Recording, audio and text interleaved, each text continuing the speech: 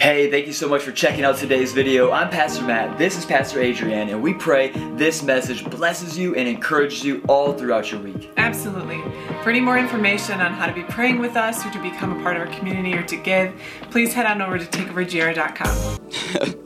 Fantastic. Yes, Lord Jesus, we love you so much. Can you guys just give it up and honor Takeover Worship for leading us in such an incredible depths today? Oh, man. I love Jesus. I love Jesus. I love Jesus. I exist to serve Jesus alone. Amen. Is there anybody in the room who exists to serve Jesus alone? Come on, man. I'm really trying to keep my eyes on Jesus this morning. I want to keep my eyes on Jesus. I want to stay above disappointment. I want to stay above letdown. I want to stay above emotional override. I want to stay above the things that are happening in this world right now. I want to stay above all of this and just keep my eyes fixed on the one who's worthy. He's worthy. The rest of this world isn't worthy of your emotions. It isn't worthy of your anxiety revving. It isn't worthy of you freaking out and wondering how you're going to make it. No. Jesus is worthy of all of your affection, all of your attention, all of your offering, all of your sacrifice, all of your praise. Amen? So can we praise him one more time, please? Come on, he's worthy. We have one that was found worthy. I love Jesus. Yeah, praise God, you little baby. I don't know who's screaming back there, but they praise God. Oh, man. Well, yes, it's so good to see you. My name's Pastor Matt. Well, my name's Matt. I'm a pastor. If you haven't met me yet, my beautiful wife, Adrienne. We lead this beautiful Green Beret battalion of Holy Spirit heavyweights, and it's good to have you with us this morning if you're new. Oh, man, I love Jesus. I love Jesus. And right now, we are in a season that's all about Jesus, amen, because for whatever reason, God has given us this prophetic word for our church in this hour that is, I truly believe, it is the runway for this to be a word in our region, and it is coming out of Luke 12:49. Jesus' chief concern has been to set fire upon the earth, that he has a baptism he longs to baptize his bride in of fire, and he has come with one simple thing in mind, to build for himself a burning people, a burning body, and a burning bride to return for. Amen? Do I have any burning people in the room? Do I have a burning body in the room? Do I have a burning bride in the room? That you know where we're going. We have been in a season right now where the Lord just laid it out for me. He was like, Matt, you want to see a burning bride? I said, more than anything, Lord. He said, preach the last lessons of Jesus that caused the early bride, the early church, the early body of believers to burn for him even unto death. I said, Lord, I want to see that more than anything. He said, preach the last lessons of Jesus. So we've been coming out of the book of Revelation for a good long while now, and man, it's been crazy. Amen? Well, this morning is no different. We are going to get after it. So the title of my sermon this morning is The Testimony of Fire. The Testimony of Fire. The Testimony of Fire. If you got your Bibles, open up to Revelation 12. If you don't, it'll be on the Sky Bible, but we have loads of free ESV Bibles all around this church. It's blue. You can take that. You don't have to steal it. It's yours. It's on the house. Sermon is The Testimony of Fire, coming out of Revelation 12, 1 through 17. If you're there, say I'm there. Fantastic. All right. And man, I am so grateful we've got Kenny and Phil and Kelsey holding it down in the booth for us today. Can we just thank God for them? Come on. Putting out fires that we don't even know are happening. So grateful for them. All right, Revelation 12, here we go. And a great sign appeared in heaven, a woman clothed with the sun, with the moon under her feet, and on her head a crown of 12 stars. She was pregnant and was crying out in birth pains and agony of giving birth. And another sign appeared in heaven. Behold, a great red dragon with 7 heads and 10 horns, and on his head 7 diadems.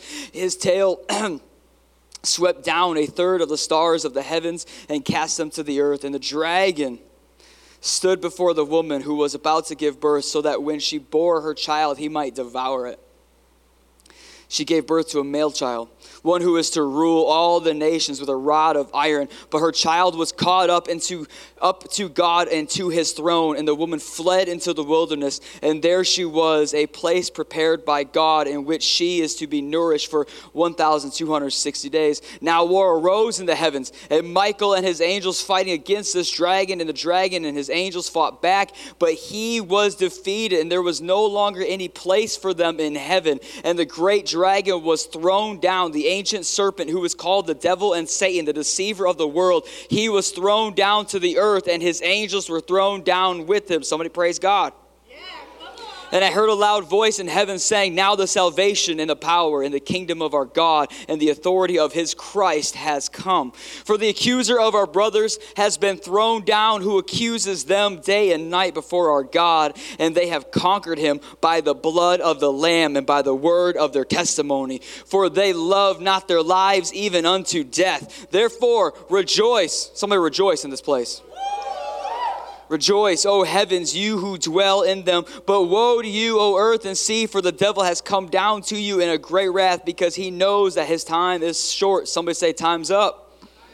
His time is short. And when the dragon saw that he had been thrown down to earth, it's hilarious that he didn't know. He pursued the woman who had given birth to the male child, but the woman who has given the two wings of the great eagle, so that she might fly from the serpent into the wilderness to the place where she is to be nourished for times and a half. The serpent poured water like a river out of his mouth, and the woman to sweep her away with the flood. But the earth came to the help of the woman, and the earth opened its mouth and swallowed the river that the dragon had poured from his mouth. Then the dragon became furious with the woman, went off to make war on the rest of her offspring, and on those who keep the commandments of God and hold to the testimony of Jesus. And he stood on the sands of the sea.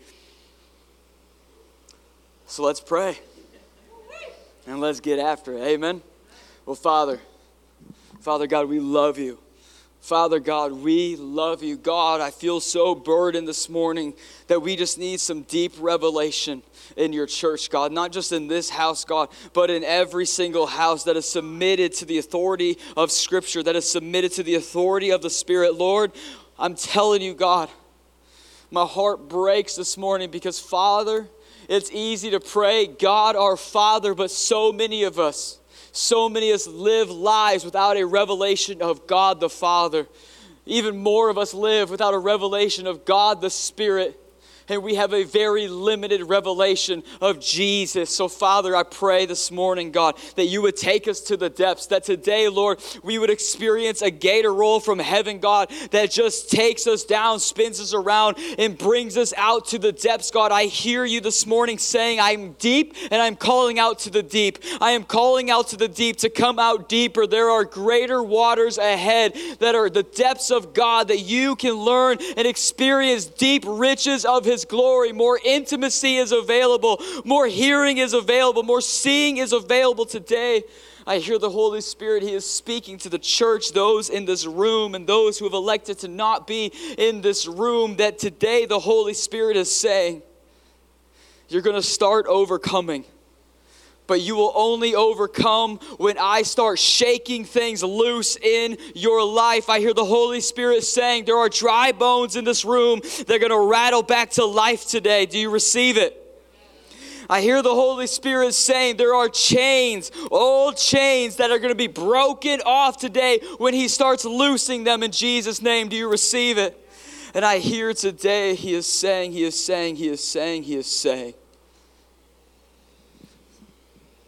that he is releasing people, releasing their prayer life to move in a greater, fervent, tangible manner today. When he starts shaking the serpent of sin that is bit in your hand off your life. Jesus, take me by the hand. Help me preach your word. Holy Spirit, have your way in this place. I love you. I love you, God. And all God's people said, amen. The testimony of fire. The testimony of fire. And you know what, like threes? The testimony of fire. Amen? And yes, I called it a sermon because I'm I really don't care if people outside these walls that come into our walls understand our language or not. I'm off that. I'm rebuking the phrase Christianese, and I'm breaking up with it. The church has a language like every other nation and every other kingdom, and we will not be ashamed that we speak different and we look different and we talk different and we pray different and we act different and we live different. Amen?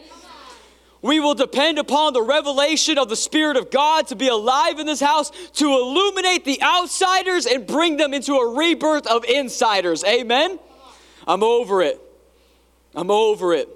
We will not lower the waterbed of what the Lord is attempting to do in the earth in fear of outsiders not understanding us. We will trust the Spirit of God. Do I have anybody who will trust the Spirit of God? Yes. Testimony of fire. You see, I love that we've been in the book of Revelation, because I'm going to be honest. Last week, if you don't know, I did not have the hierarchy of the angelic realm on my bingo card for 2023. I didn't see that coming. Somehow, that's where we arrived.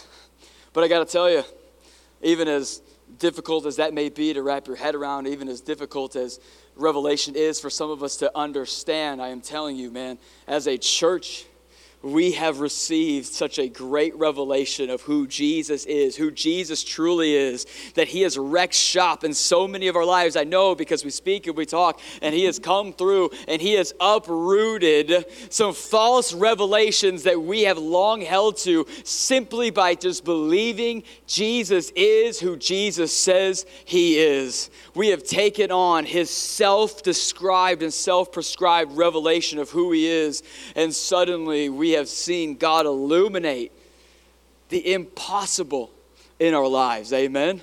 It's who he is. It's been incredible to see, and I know it's because it's been happening in me as well. And I got to tell you, I never want to go back.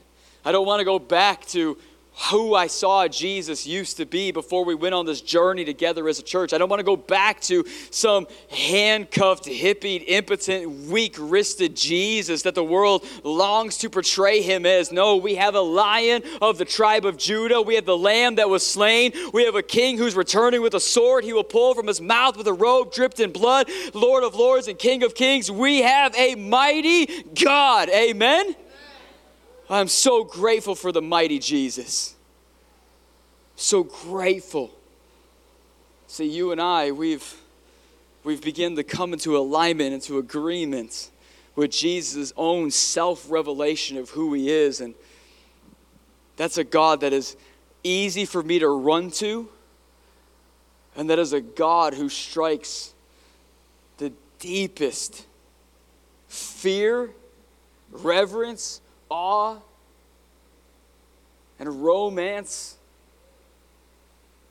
into my life. How could I not live for him? How could I not live unto him? How could I not give him every ounce of me? It's amazing, because that's been the through line through this entire morning.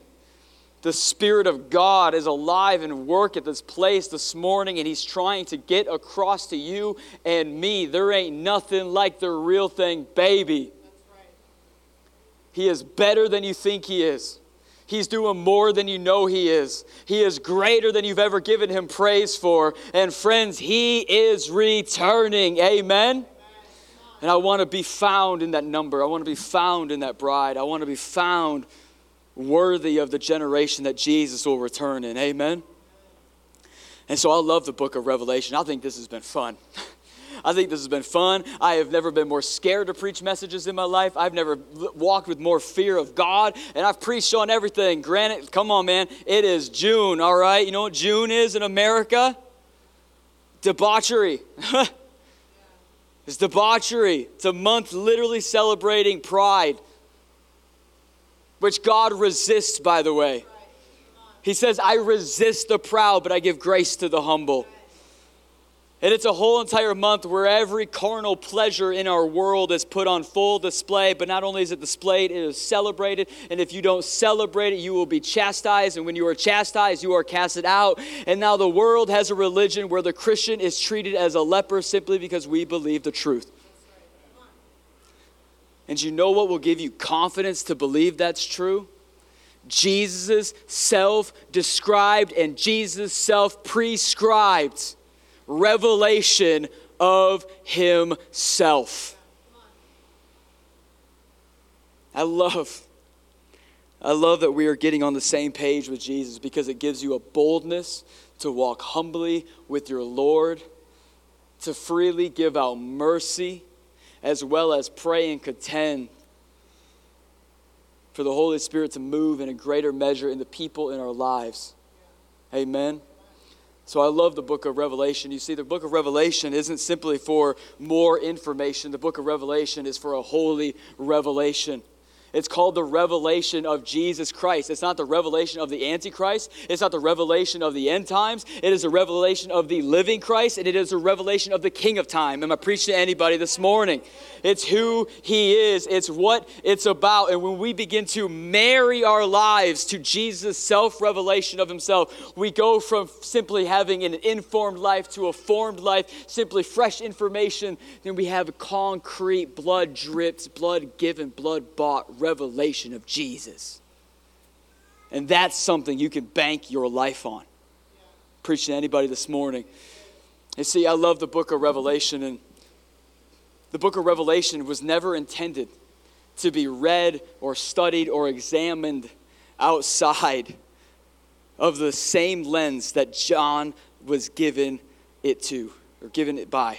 You see, John knew what we need to get on the same page about, and what I believe we are beginning to, is that John loved Jesus the same way Jesus loved Jesus.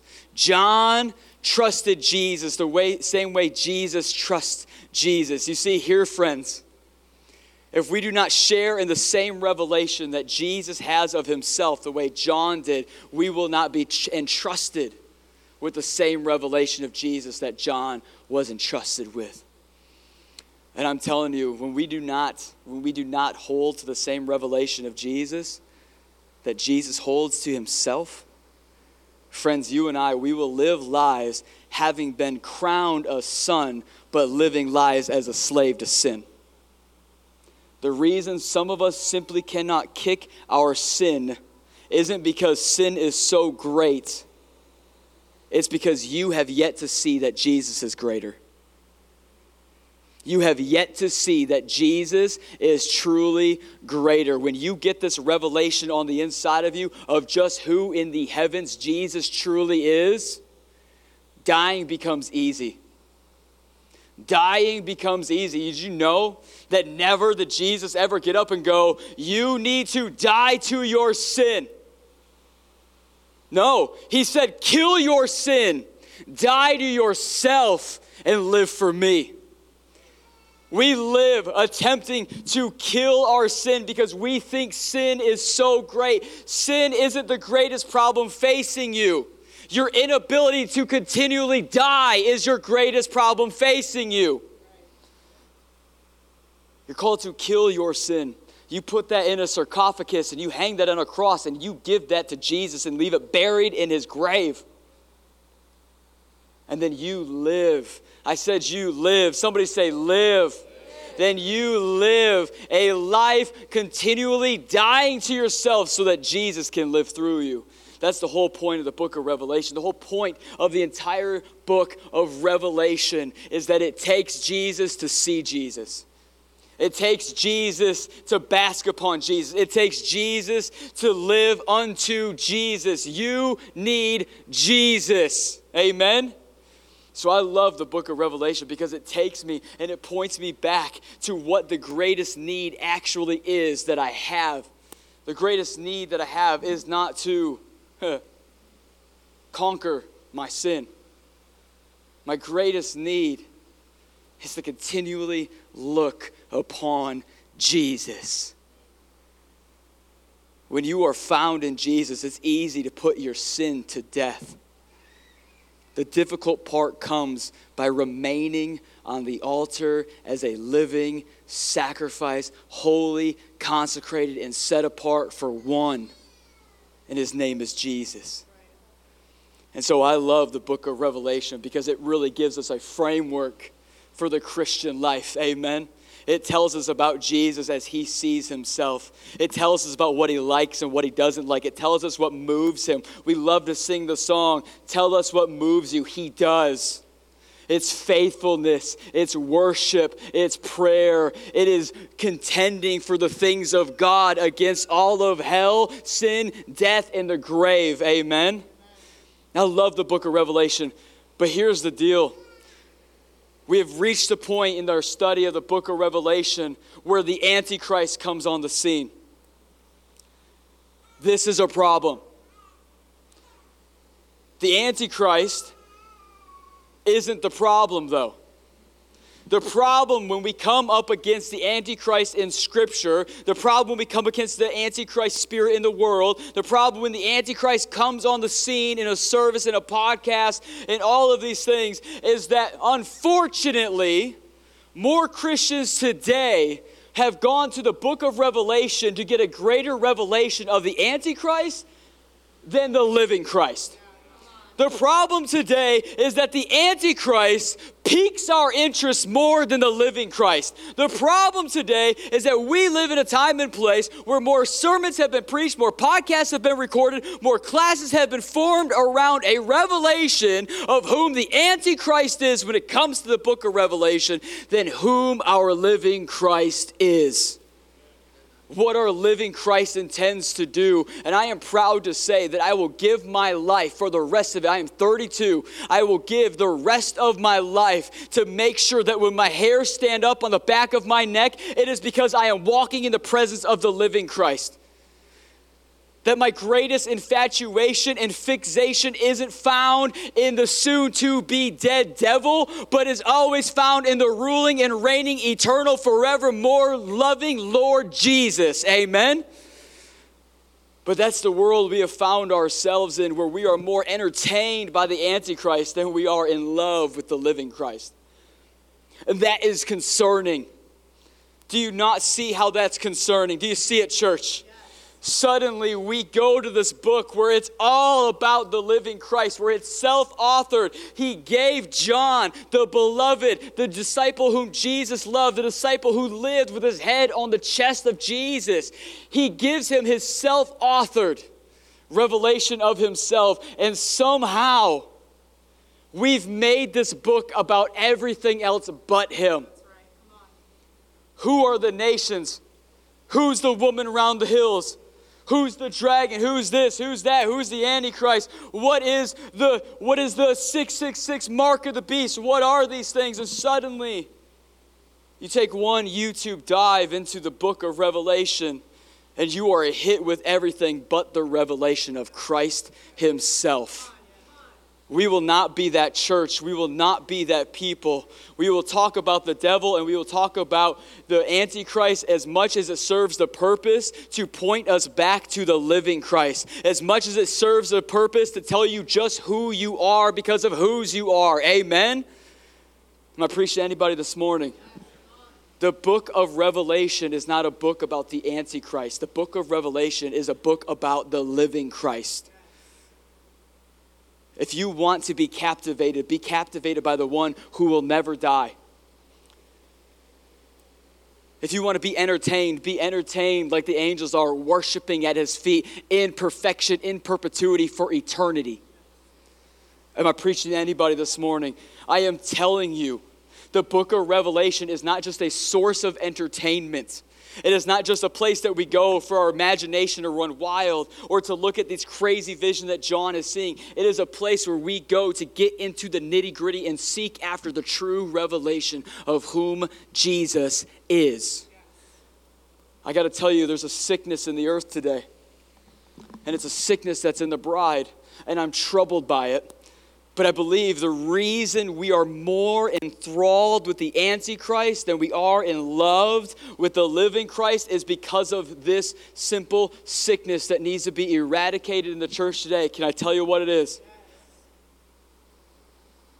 It is the phrase, Jesus is my Savior.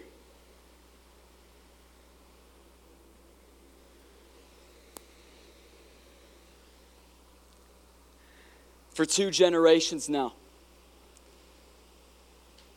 We have coddled. We have nursed. We have babied, and we have swaddled. A baby, bless you, a baby church, a baby bride, and we have allowed her to remain at the immature baseline entry spiritual milk of Jesus is my Savior, and we've never called them to grow up into Jesus is my Lord. What's interesting is we don't see Jesus referred to as Savior in the book of Revelation. We see him referred to as Lord. There's a maturity. You see what happens when we have raised a generation, 2 generations now, on simply this wide open spaces. Jesus has a bigger table. Jesus has a bigger door. Jesus is your Savior, saves you, saves them, saves everybody. Jesus is trying to save everybody. And I agree with that. But when we leave it as Jesus is simply a Savior, we take what is a narrow gate and we make it wide, which is wrong. Because the narrow gate is what matures you into his lordship. Because if you are a Christian and Jesus cannot be your Lord, friend, I will tell you this. You might proclaim to be a Christian, but you are not a disciple.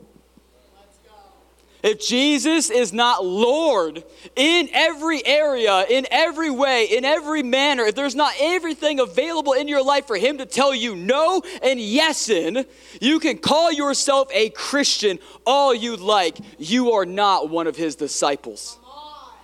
That goes for me as much as it goes for you and every other Christian in the bride of Christ today. I am telling you what happens when we say simply Jesus is our Savior and we try to get to seeker-friendly Christianity where we're trying to get everybody in, and then we think all of a sudden we'll disciple radically 5,000 people.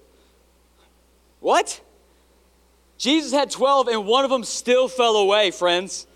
You think you can just attract 5,000 people and then all of a sudden disciple them at mass? No, you can't. But we've attempted to by baiting the hook with Jesus as Savior and then pulling the wools over their eyes when we finally expect them to grow up, but they've been nursing, coddled, bottled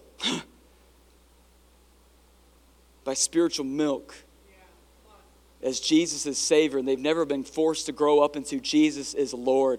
And now we see Gen Z is reaping what we've sown. Gen Alpha is reaping what we've sown. Because for them, it's enough for Jesus to save them from their past, but they don't believe in Jesus enough for him to author their future. I wonder today, are we sick with the same symptoms? Some of us, do we believe Jesus is Savior more than we believe him as Lord? I believe your life and my life will witness to what we truly believe. What we believe gives way to what we will receive, friends.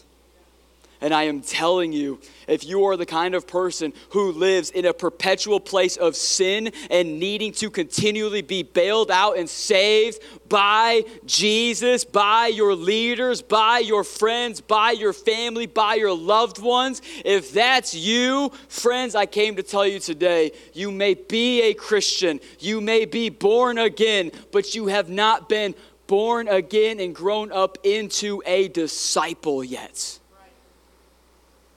There's a reason John is the disciple whom Jesus loved, not the follower whom Jesus loved.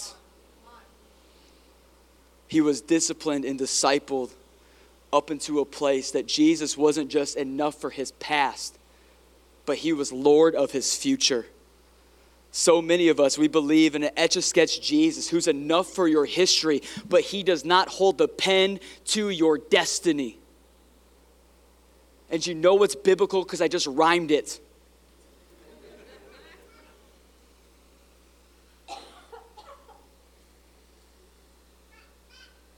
Friends, when we just treat Jesus as Savior, we are telling him, here, I acknowledge you and I love you and trust you enough with my past, but I am still not entirely convinced, completely persuaded, and I am very uncertain about you as Lord of my future. And are you telling me that is a life that Jesus can burn upon? Sounds like the only thing he can burn upon is your heartache from your past life, but not the authority he longs for you to walk in your future. You ever noticed?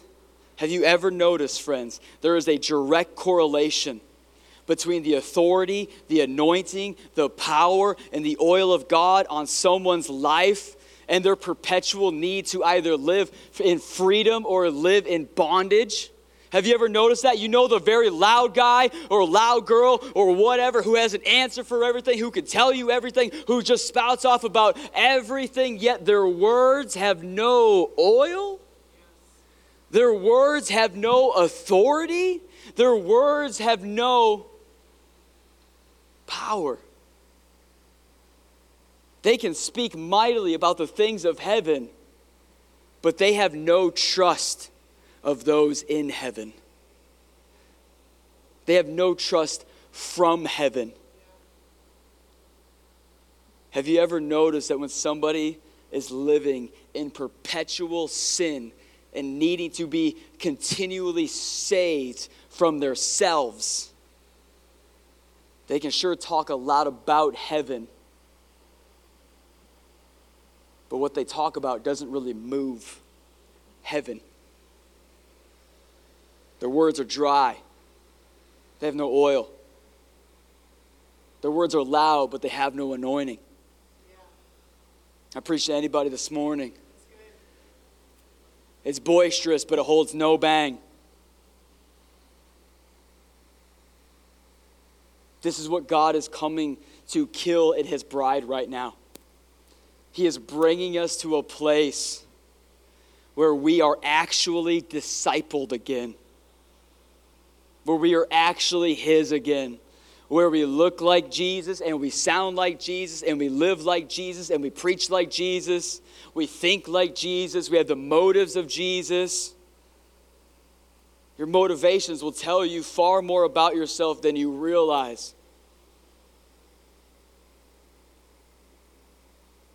But I believe the reason we are infatuated with things of God that aren't actually God himself, above God himself, is because in our hearts and in our minds and in our churches, in our kids' ministry, we have minimized Jesus down to simply being a Savior, while we look at the principalities and dark places and the Antichrist spirit and the devil as dominators. Friends, the Antichrist might rule the world for a season, but Jesus rules and reigns above the universe forever. The Antichrist might lead the sinful and the blind, but Jesus is marrying a burning bride. Jesus has never lost a fight. He won't lose now. He won't lose against the Antichrist. In fact, he literally blows on him. We have it written down. He told us about it himself. I'm going to, and he's going to, and like that, he's gone. I want to be infatuated with the one whose mere breath destroys my greatest adversary. I want to fall deeper, madly in love, fallen out of my tree, completely outside of myself and beside myself in love with Lord Jesus, who at the glimmer of his eye, at the mere breath due from his lips, the enemy dies. And he doesn't just and try and hold on to life and grasp for air. No. It says he obliterates them in the book of Thessalonians. He blows and he goes. Done. And yet this is the one that we get so scared of when we read the book of Revelation. We look at tribulation and we go, we don't want to be around for that because he's big and he's bad. Friends, he might be big and he might be bad. And he's described as the second dragon. I understand that he might be big and he might be bad, but he is not as big and he is not as bad nor as good as our Jesus. As John Goodman likes to say, Jesus is a good God, but he's a bad, bad boy. And you don't want to be on the other side of that Jesus. Amen. So let's move on from this pettiness because we're going to look at the Antichrist now. We're going to look at the Antichrist because the spirit of the Antichrist, friends, I don't know if you know this, it's been alive and active in the earth since the fall of man. The Antichrist spirit has been moving in the earth since sin first was tasted, since death first entered, since the garden back in Genesis, since the rebellion of the angels. The spirit of the Antichrist has been alive and well and moving in the earth and has been massaging things behind the scenes and prodding people into being ready to take on and receive the full mark of the beast when it is time. But Jesus. Somebody say, but Jesus. This is why you and I have to share in the same revelation as him, because when the Antichrist comes and he presents himself a savior, we will know the counterfeit from our Christ. You may talk like Jesus, you may sound like Jesus, you may come on a white horse like Jesus, but we know the one found worthy, and you, sir, are not him. And so John is he's in the third heavens right now. And he's up there and he is seeing all these visions take place and he's seeing it. And all of a sudden he sees a woman. I love this, and we're going to get deep on this. Come on, somebody, let's go. Who's ready for that? Who's ready for a hank of meat this morning? Let's go. I am, because I love this stuff. This is my favorite thing ever. He sees this vision, and there's this woman, and this woman, she is giving birth, and she is groaning, and she is in birthing pains, and she is just reeling. I mean, I've not been in the room where a mother, gave birth yet. I'm hoping to one day. Keep praying for Adrienne and I. I'll pass out before she does, guarantee it. However, I am certain that there is nothing, and I mean nothing, that compares to childbirth. And what John is seeing and witnessing in this moment is probably one of the most harrowing, scary, just moves the depths of you. At the same time, you're grieved for them. You don't want to look away, but you got to look away, but you're going to keep looking anyway. Like, it's a whole thing. And John sees this played out, and there's a woman, and she's giving birth to whom our Jesus is. And at the same time, he sees a dragon, a red dragon with 7 heads. And on his 7 heads, he has 10 horns. And then when the baby is born, the devil goes to make a move against said Jesus baby. And Jesus is then brought into the third heavens, up next to God on his throne, and the woman flees. Pause. Somebody say, Revelation. Let's get some. I love this because the woman is not Mary. The woman's not Mary. The woman that this is being referenced to is literally the remnant Israel who has gone up, fought against, taken a mass beating, all to survive, to love God, to believe in the need for a Messiah, believe in the need for Jesus, believe in the need for the Lord to return to the earth and come and make a way for his chosen people. The woman is the remnant of Israel. The reason I say remnant is because most of Israel, if you've read the Old Testament, you would know most of Israel has lived most of their lives with an on-again, off-again relationship with God. They love him when it's dry, and they hate him when it's wet. They want him in the desert, but they have no need for him when they're in the promised land.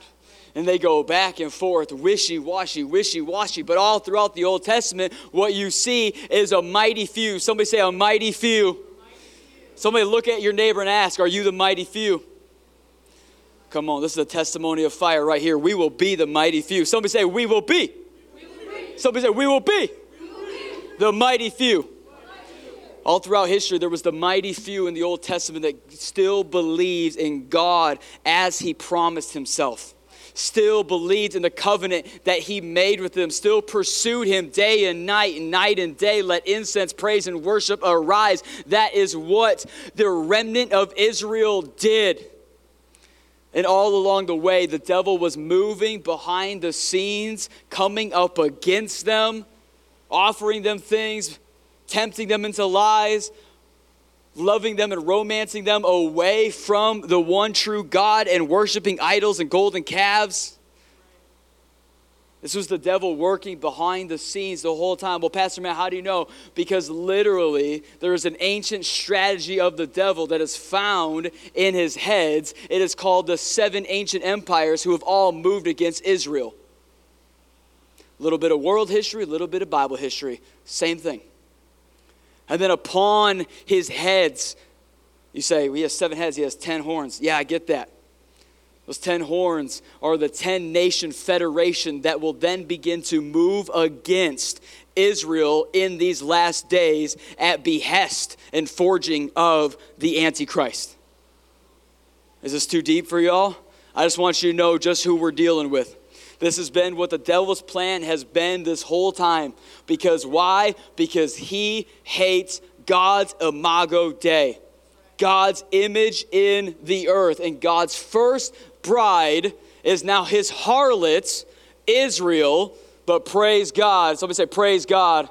Praise God, he is raising up a burning, beautiful bride called the church, who will then turn its heart back towards Israel in these last of days. Pray for her, pursue her, witness to her, minister to her like we did on Friday at the prayer meeting. If you weren't there, we set apart a whole hour to pray to God and intercede on behalf of Israel. Way to go, Grant.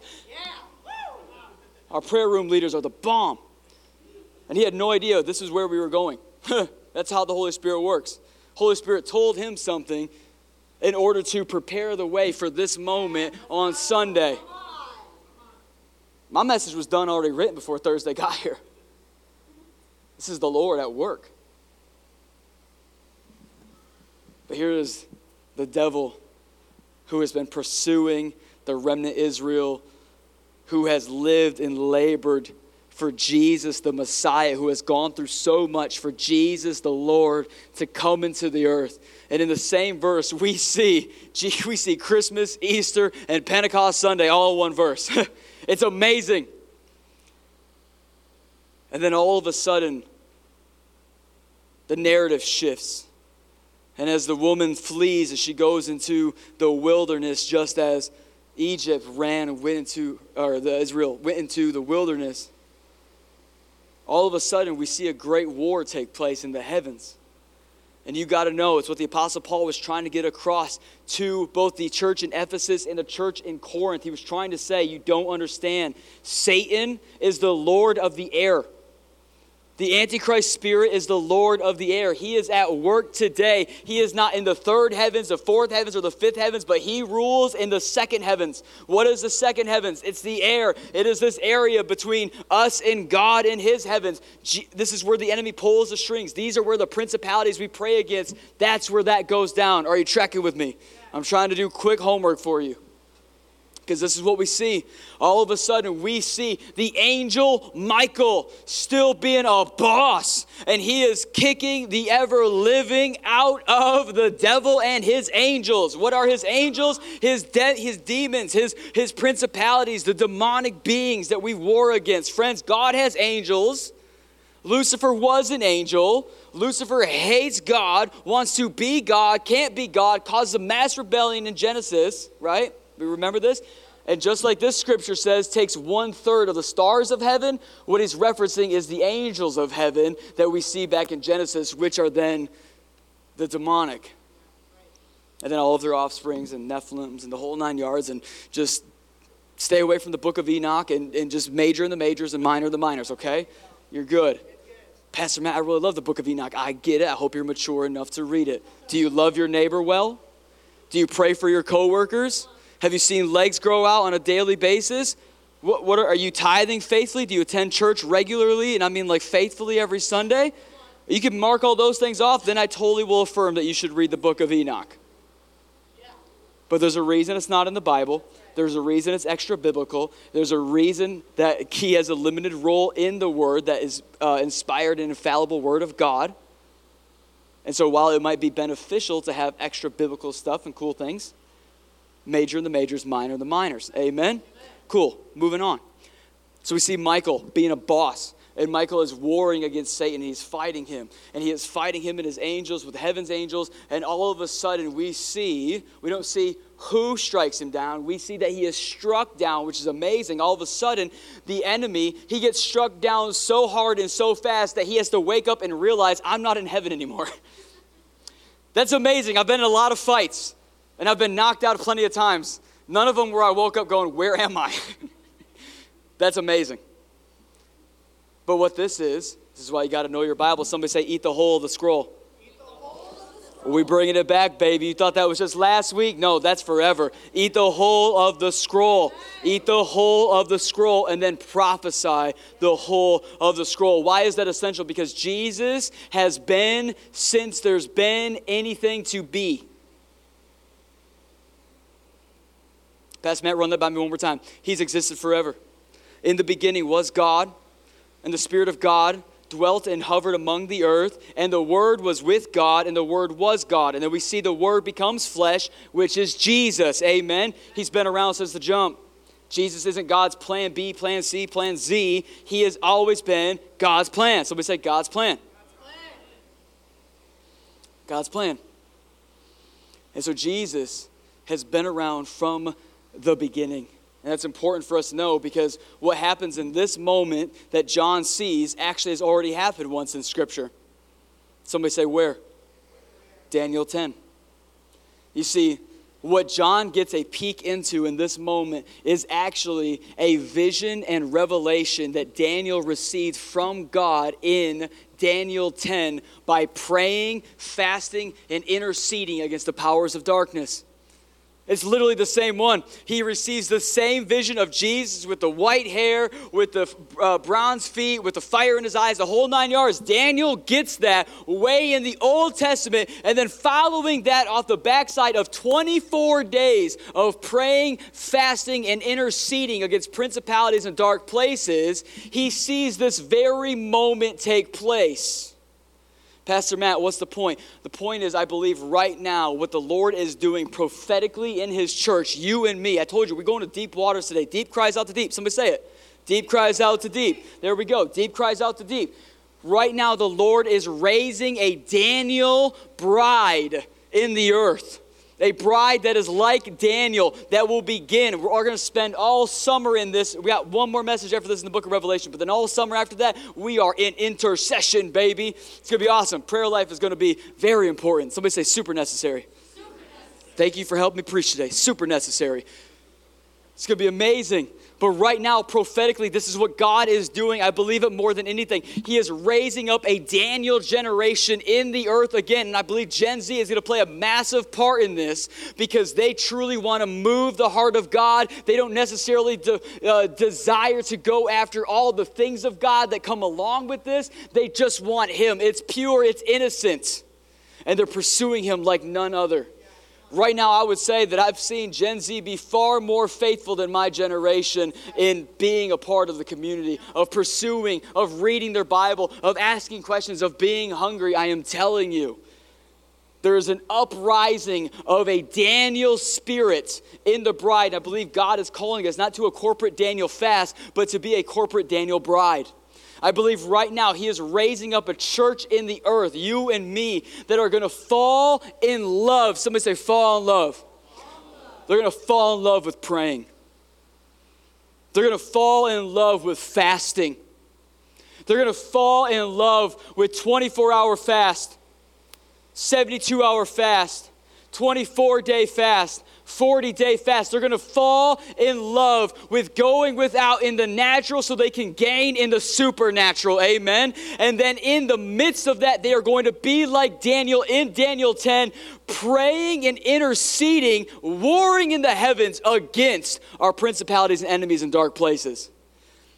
See, so often people come to church and go, Pastor, when are we going to do this stuff? When are we going to see this stuff? When are all the things going to happen? We've heard this throughout church history. People come to church going, I've heard the crazy things in the Bible. Now, where's it at? This is where it's at. I appreciate anybody this morning. I am telling you, he is raising up a bride in the earth in this hour right now. You want the testimony of fire to be on your life? The testimony of fire is going to be that you fell in love with victories you only saw in the spirit today that will be felt in the natural tomorrow.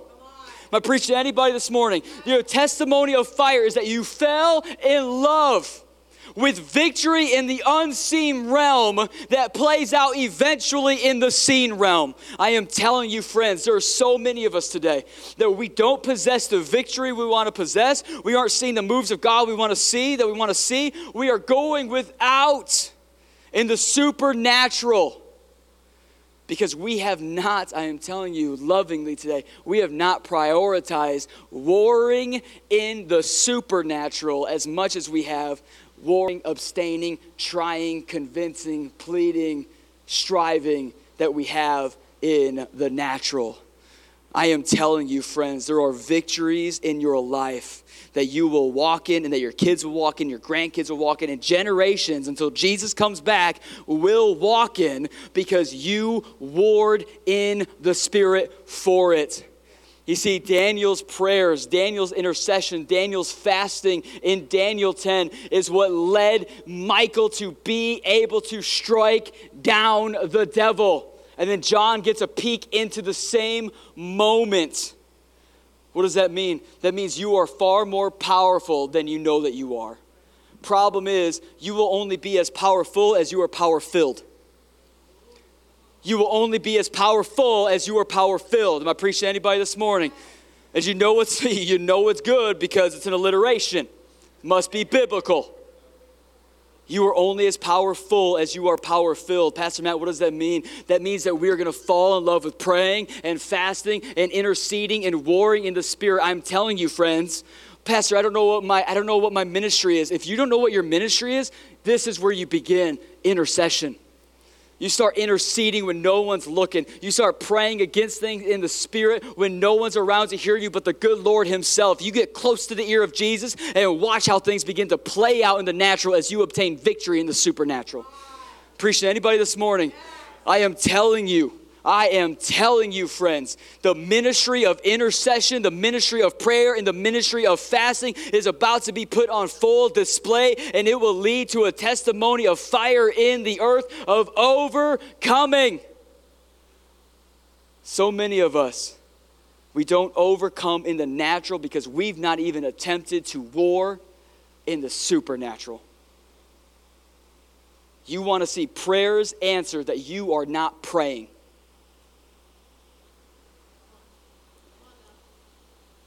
You want to see moves of God that you are not fasting for. You want to see chains broken off a region that you have not stopped and interceded for. It's easy to highlight the problem of Pride Month. How many of us are going to be in our prayer closets, hungry as can be, and interceding and throwing up wild Holy Spirit hand grenades into the third heavens until Michael breaks it loose? I'm telling you, there is breakthrough for our region, for our city, for our friends, for our family, for your life, and for generations to come. But you and I, we have got to be committed to not just living before Christ, but living in Christ. And when we pray, we don't throw up weak, impotent, subtle, unsure, kind of maybe sort of if it's your will kind of prayers. No, we lob with everything we have Holy Spirit hand grenades into the third heavens. And we say, Lord, break it open. Break it open. Breakthrough. Deliver our city from pride festivals. Deliver the church from herself. Deliver the church from celebrity. Deliver me from notoriety and fame and money and all the things that I pursue. Make me an honorable man before you, and I will live as an honorable man before men. I preach to anybody this morning. We have got to fall in love with the lordship of Jesus yet again. And I am telling you, when you fall in love with his lordship, you will throw up the craziest, most obnoxious, radical prayers you've ever prayed in your life because you realize and you've got a revelation that he is actually emphatically, entirely Lord.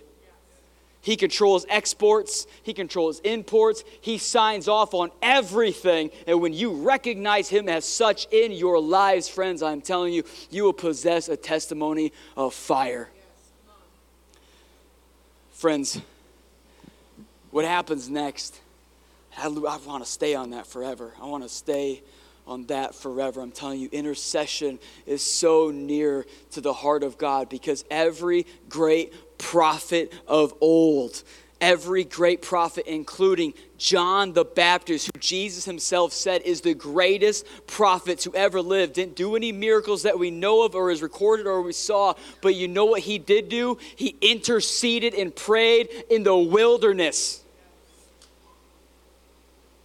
Every prophet, every great ministry before Jesus and even after Jesus is found being birthed and being refined in the hidden place, in the quiet place, in the secret place, in intercession with fasting and praying.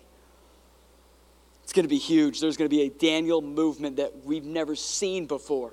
We're all going to be hungry, but we're going to hunger for the Lord all the more. I'm preaching to anybody this morning. And that's going to give way to this. You see, John, he goes, I'll make this lickety-split. John, he goes, I've seen the majesty and the power of Jesus. It comes and he is Lord. And there's an accuser. And the accuser stands before God accusing the brethren day and night. But Jesus has overcome him. Jesus has cast him down. Jesus has won. What I think is incredible, friends, real quick, that we have an enemy who stands before God and makes accusations against you and me day and night, night and day. Yet, however, somebody say, however, the blood of Jesus poured out on the mercy seat for you and me still preaches a better word. The blood of Jesus still preaches a better word. The enemy can stand before God as long as he likes, day and night in perpetuity for eternity if he sees fit to do so. And still, somebody say, and still, the reigning, undefeated, undisputed blood of Jesus is enough. That's incredible. That should light you up because here's the deal. The first testimony of fire that we see in this moment outside of intercession and prophecy and all of these things, the first one we see is the testimony of the blood. The testimony of the blood. It says they overcome him. They overcome him. You and me, not just Jesus, you and me. We have overcome by the blood of the Lamb and the word of our testimony, and none of us loved our lives even unto death. This is an incredible statement made by John. He hears this in heaven and he records it because, friends, the early church understood something that you and I, we need to get on the inside of us now, yesterday. We should have been believing this for the last 200 years in this country. Friends, I am telling you, you are part of a 5,000-year story between God and his imago Dei, his image and likeness in the earth. And I am telling you, we look more like mankind, the mankind, than we do how we were intended to, the God kind. Right. What restores us back to not just mankind, but the God kind is the blood of Jesus. The early church understood this. They seen the book of Revelation. They were given this by John from the island of Patmos where he was banished. And they get this revelation on the inside of them truly of what it looks like to be blood bought, blood purchased. You see, for the early church, they had the revelation of Jesus where if sin came, if temptation came, if disease came, if sickness came, if all these things began to move against them, they would just sit back and they'd look at their hands and they'd see themselves as Jesus sees them, painted in red. And when temptation comes, they could look at their hands and go, no. This shade of red, it doesn't move to steal, kill, and destroy like sin does. No. This shade of red means I am worth a lot more than what these actions I'm tempted to do will cost me. No, this shade of red made me right with God. I don't want to move outside of my shading. I don't want to move outside of my new skin pigment. I don't want to move outside of the fact that I have been bled over, bled for, bled out for, been purchased with the greatest price ever. The sheer fact that John says they overcome by the blood of the Lamb speaks to the fact that blood was needed. A sacrifice was needed. And if a sacrifice was needed, that means there was sin. And if there was sin, there was separation. If there was separation, there was death. And if there was death, there was disobedience. Friends, all the way back to the beginning. Somebody say, eat the whole of the scroll. Eat the whole. He's been there this entire time. He's been needed this entire time. And a faithful few have interceded and remained faithful this entire time. And I'm believing he is raising up again a bride in the earth. Before it was the remnant of Israel, John the Baptist, who prepared the way for the Lord to come the first time. Now it'll be the remnant of his bride that prepares the way for the Lord to return the second time. Am I preaching to anybody this morning? But we will never be the faithful remnant bride in the earth if we do not understand and live from, be rooted in completely that we have been covered by the blood. We have been covered by the blood. Friends, you live in red. God's word is black and white, and his children are redheads. Welcome to the family. It's good to be here. I really want to make a sunburnt joke, and I'm not going to because, double entendres. But hear me today. Some of us, we have been overcome by the enemy in this season of life, and maybe in a lot of seasons of your life. But that's easy to be overcome by the enemy when you fail to live rooted in the revelation that you have been bought and covered by the blood of Lamb. See, if he stands there to make accusations against you in the courts of our God, the blood that covers you says you get to remain in the courts of your God. Are you hearing me? The blood of the Lamb is the evidence that testifies before God that you're holy, that you're pure, that you're set apart, that you're his, that you've been redeemed and you're resurrected. I'm going to preach to anybody this morning. Satan will stand before God, lobbying against you, accusing you of a great many things. And yet, somebody say, and yet, you will get to remain in the courts of your God because the evidence poured out upon you testifies to the greatness of the blood of Christ, that it is able to stand up against every scrutiny and accusation that is thrown against you by the enemy. This is the best news. You are red. And that's how the early church is able to overcome. That's how our church will be able to overcome. And that is how the church of the end times will be able to overcome. And if you are not overcoming, I think it comes down to your lack of possession of the testimony of fire. Because that blood is still more than enough. Worship team, you can make your way up here. The second thing in this moment that we see is, it's incredible. He says, by the word of their testimony. They overcome by the blood of the Lamb. So the testimony of Jesus is what? Spirit of prophecy. Testimony of Jesus, the spirit of prophecy. What is that? Revelation 19, Spirit of Jesus. Testimony of Jesus, Spirit of prophecy. What does that mean? It speaks to you overcoming. It speaks to victory. It speaks to it being enough for you to live sinless, holy lives before God.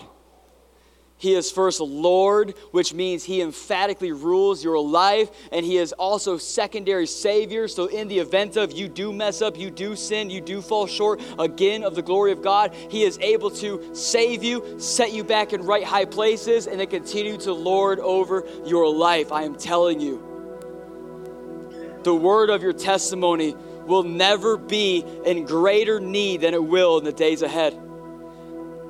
Friends, I'm telling you today, the word of your testimony, it's not just how you got saved, although that's important.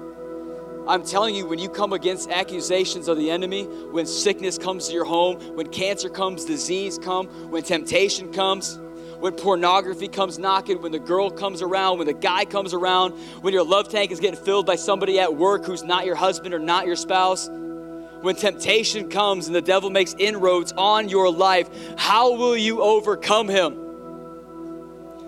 If you find yourself believing the lie, the blood is not enough, do you have a testimony you can run back to and say, he did it once, he'll do it again? He gave me a path to victory once out of pornography. He'll give me a path of victory again. Your word of your testimony will set fire to your sin, will set fire to your temptation, and will set fire to your enemy, and it will blaze for you a trail unto victory. But you got to have one in mind. See, what's interesting, friends, is that so often we're caught up in sin and we don't tell anybody about it. We're caught up in secret sin, held captive behind closed doors, and we can't even come up with the time that God delivered us. Even though I know we all possess them. And maybe today you're saying, well, Pastor Matt, I've never had language put like this to this. I've never thought about the times he's delivered me as a testimony. I'm telling you, a testimony is the evidence. It testifies that it's able to stand up, that you have been delivered, you have been set free, that not only is it possible for you to live and walk out freedom, it's God's heart for you to do so because you've seen him do it before. He'll do it again. Would you guys stand? I'm telling you, in this hour, the testimony of the bride is going to be needed. Because here's the deal. It is not simply your testimony alone that will get you to overcome. It's the testimony of the entire church. Well, God, if you did it in the old, you can do it today. If you did it in the days of old, you can do it today. God, if you healed a woman of cervical cancer while Takeover Church was in the basement of the community center in the middle of a pandemic in 2020, God, you can heal me. You can heal them. You can heal my mother-in-law. You can heal my father. You can heal. You can heal. You can heal. Why? Because I have a testimony that stands up under scrutiny and accusation of the devil that says Jesus the healer. So you may not possess your own testimony yet, but there's a testimony in the body. There's a testimony in the bride. There's a testimony in the burning people today that is for you and available to you to overcome. It says they overcame him by the word of their testimony. That speaks to their as in ours, as in the church. If God's done it once, he is capable, willing, and able to do it again. Will you intercede? Will you testify? Will you eat of the whole scroll? And will you prophesy the whole scroll? He is either able or he's not. And friends, I'm telling you, he is. This is the testimony of fire. This is the testimony of fire. The testimony of fire will be lived out, will be left behind, will be a legacy in the earth long after you're gone. Because of what John says next, and this is where we'll land. John says next, he says, they overcome by the blood of the Lamb, the word of their testimony, and they do not love their lives unto death. Well, Pastor Matt, what does that mean? It's old language. We don't really talk like that nowadays. It means they love Jesus unto the point of death. They did not love themselves unto the point of death. That means there's coming a time where the Antichrist, the second dragon that we see in Revelation, is loose. He's on full display. He's turning nations and nations, and he's bringing about a false unity in the earth under one banner, many colors, kind of like a rainbow. And it will look like Christ is doing it, and it will look like God's in it, but it will be completely opposed to the real living Christ in the earth. But out of this unity and this false government that he'll bring together, this new world that he'll forge, you'll be forced to accept his, receive his mark. But the true testimony of fire for the bride, for the Christian, won't be found in cowardice, in convenience, in the counterfeit.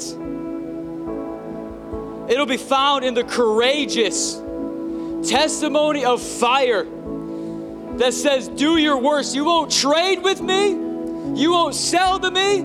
You won't allow me to buy from you. Here's my life. You can have it. I love Jesus unto death. That's a testimony of fire. They loved Jesus unto death. They didn't love themselves unto death. They didn't give way to cowardness. They didn't give way to convenience. They didn't tuck their tail and hide when it became convenient to do so. No, they stood and they lived and they ate the whole scroll and they prophesied the whole scroll and they interceded on behalf of the heavens. And they moved against the principalities in dark places, and like Daniel and like John, they saw darkness struck down again. The mark will say, in order to eat at our table, you got to love this, accept this, affirm that, take this, go here. Don't preach this, don't read this. Don't go to this church, don't go to this place. You want to be accepted at our table? You want the food and the manna of the earth here and now? You want to be able to get along and go along? You take this mark, you receive this mark, and you swear your allegiance to the Antichrist over your allegiance to the living Christ. And to that I say, take over church.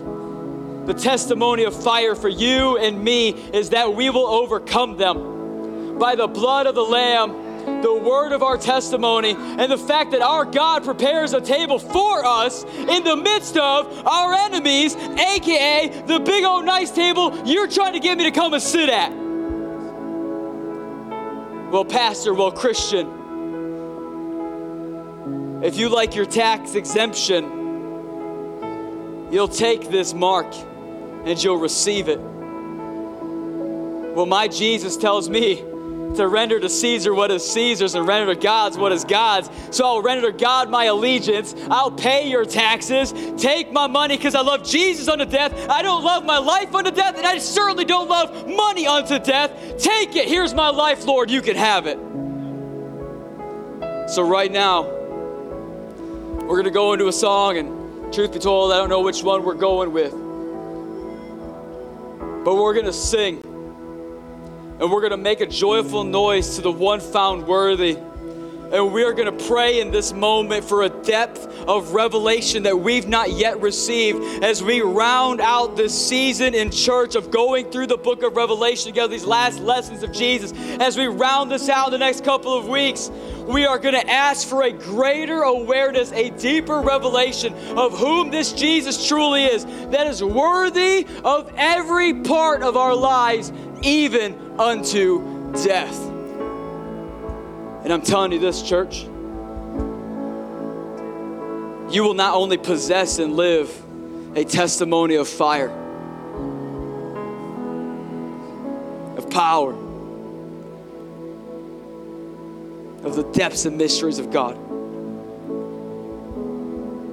But when you ask Jesus from this place,